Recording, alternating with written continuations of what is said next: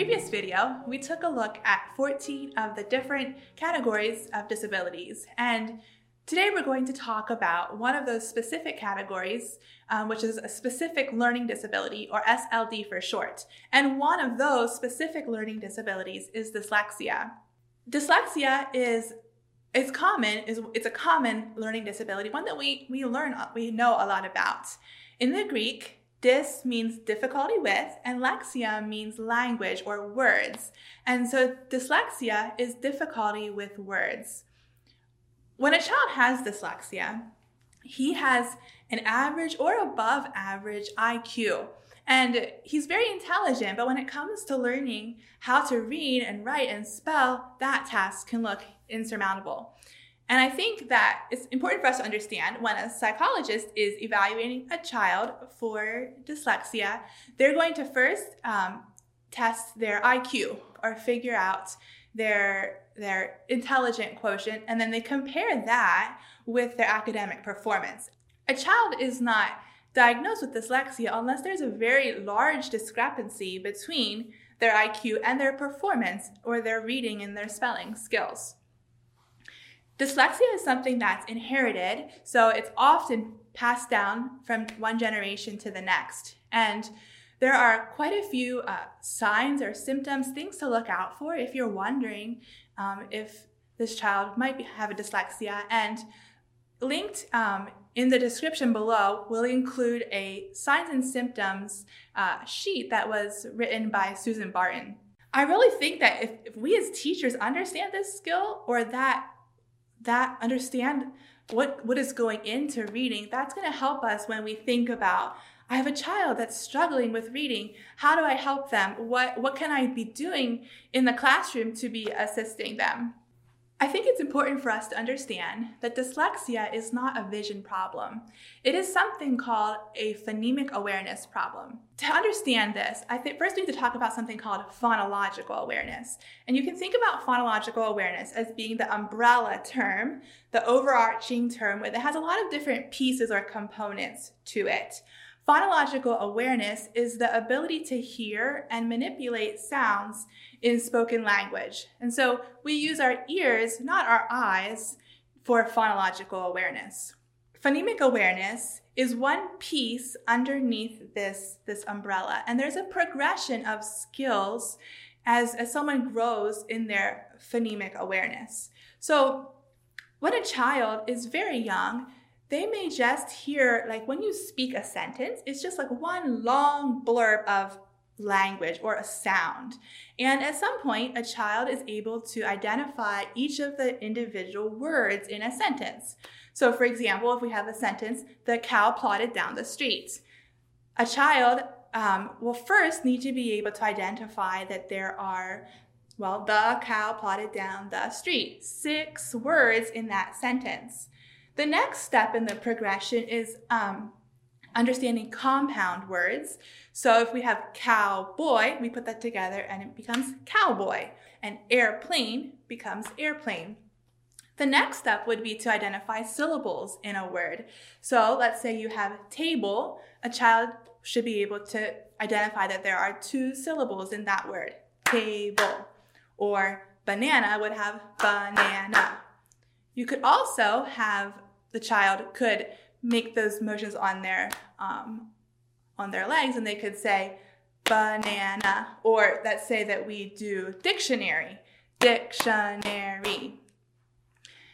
Then, as they get better at this skill of phonological awareness, we get to the place where it's called phonemic awareness, and that's taking the word and breaking it down into each of the individual sounds. So let's say we have the word go. A student would be able to identify go makes the word go. Or sometimes it's helpful to use this motion. We could say go and then teach the child to slide, and you blend it together and you have go. Also, that would work with like past, past. And these are the types of skills that a child with dyslexia is struggling with. They're having difficulty breaking down a word into its parts, and that happens when they need to when they need to read a word, also when they need to spell. It's the same skill, it's just, encoding and decoding. Then we can even make this even trickier, and I can say if I ask you to say the word hop, you can say hop, and then I can say change to st, and the word is stop. And then I can just say change p to k, and the word is stock. And then I could change to I, and now the word is stick. And so you have the ability to manipulate all of those sounds and change those words around just by changing one phoneme or one piece of the word. And so when a child has dyslexia, as you grow more experience with this, you'll be able to spot it in your classroom.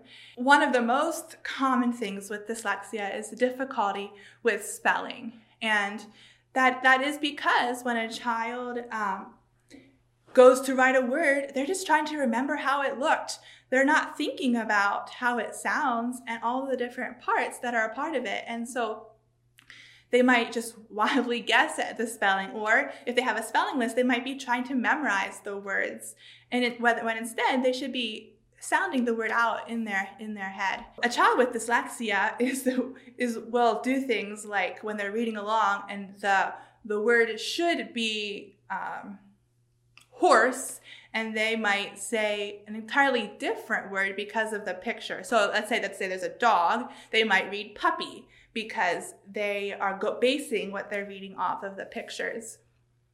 One of the true tests of phonemic awareness is being able to read nonsense words. So a word like MIP, they should be able to read that because they can sound out the individual parts. A child with dyslexia is going to struggle with that because it doesn't ring a bell to them as far as having remembered it from somewhere else. In older grades, as students are learning to be more independent with their work, sometimes it can be really common that a child does really, they know all of the information, they understand all of the content, and when you ask them questions in class, they can give you back the answers, they remember what they're being taught. But then when it comes down to having a test and needing to read the test and write the words out, that can be extremely difficult. And so there's the question of, is my test testing their knowledge, what they know, or is it testing their ability to read and write? Those are some of the things that I see in students when they're having dyslexia. And as we mentioned in the previous video, dyslexia, there is a wide range. So it could be just a mild case where this shows up a little bit, but with help in the classroom, some accommodation or some extra teaching here and there, they will be just fine. And then dyslexia can also be a severe problem. There's a range there. What should we do about this? And we've kind of touched on this already, but I think first, as teachers, we can think about preventing this problem or being intentional about our teaching, especially in kindergarten through those lower elementary grades. If we can teach phonics very explicitly, if we can incorporate motions like I was showing you and some phonemic awareness practice, right, kind of incorporate it in with our reading and spelling teaching, we can maybe avoid some problems, especially when it's just a mild or a little bit of a struggle for a student. Also in the classroom, we're going to need to be accommodating and doing things like reading the test out loud for them when they need us to. And I always think about, so I teach third grade, and students, for the first time that they're really having a lot of testing that they need to read on their own, bigger tests that they need to be independent as they do it. And so I think about building up a child's stamina in their reading ability. So maybe I'll start by reading it for them, but then we'll take turns and I'll have them read it to me. And we kind of, or they read a sentence, I read a sentence, and gradually we can build up and until they're at the place where they're confident enough that they could push through and read it on their own. And often when I've worked with children with dyslexia, sometimes their reading is not very strong, but because they kind of know what it's supposed to be saying, they're able to use their their comprehension and their other strategies to be able to be successful on the test. Sometimes, or often, when a child has dyslexia, they're going to need one-on-one help, one-on-one tutoring to teach them how to read. A child with dyslexia can learn to read. They're just going to need a different way to go about it, or they're going to need some different strategies to help them to do that. And perhaps you have heard about the Barton reading and spelling curriculum that many different schools have begun using to help a child when they're struggling to learn to read. And the foundation of Barton, of that curriculum, is teaching phonemic awareness, is teaching students each of the pieces, each of the components in words. And this is called Orton-Gillingham-based instruction. And basically that means it's a curriculum, it's multisensory, it's structured, you hear each individual sound, there's progression with mastery. And another curriculum that is Orton-Gillingham-based that our school has begun using is something called All About Reading. And I feel like this is a little bit more child-friendly than the Barton curriculum, and it's the same. It's taking the same techniques, the same the procedures to teach a child to read. And there are many books out there that are resources that we can look at to help us to understand this a little bit more. One of them, this is kind of the staple of books about dyslexia, Overcoming Dyslexia by Sally Shaywitz would be a really good book to read. Also, I came across this children's book recently. It's called The Alphabet War. And this book is just a story about dyslexia, helping children, even helping adults, though, understand the challenges that are the struggle that a student can feel like when they understand, but these words are so hard to understand them or to be able to read them. And so this book also points out that children with dyslexia often have significant strengths in other areas. And so, kind of like we already mentioned, these children usually are auditory. They can just listen and soak in the information, but they struggle then, with putting it on paper. I think that we need to also look for those strengths, look for the ways to encourage these students, and build on what they're good at and the ways that they shine.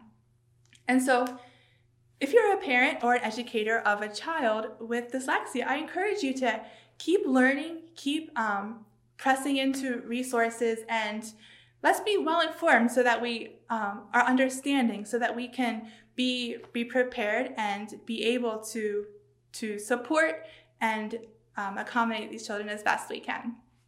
There are some additional resources linked below if you would like to pursue more on this topic.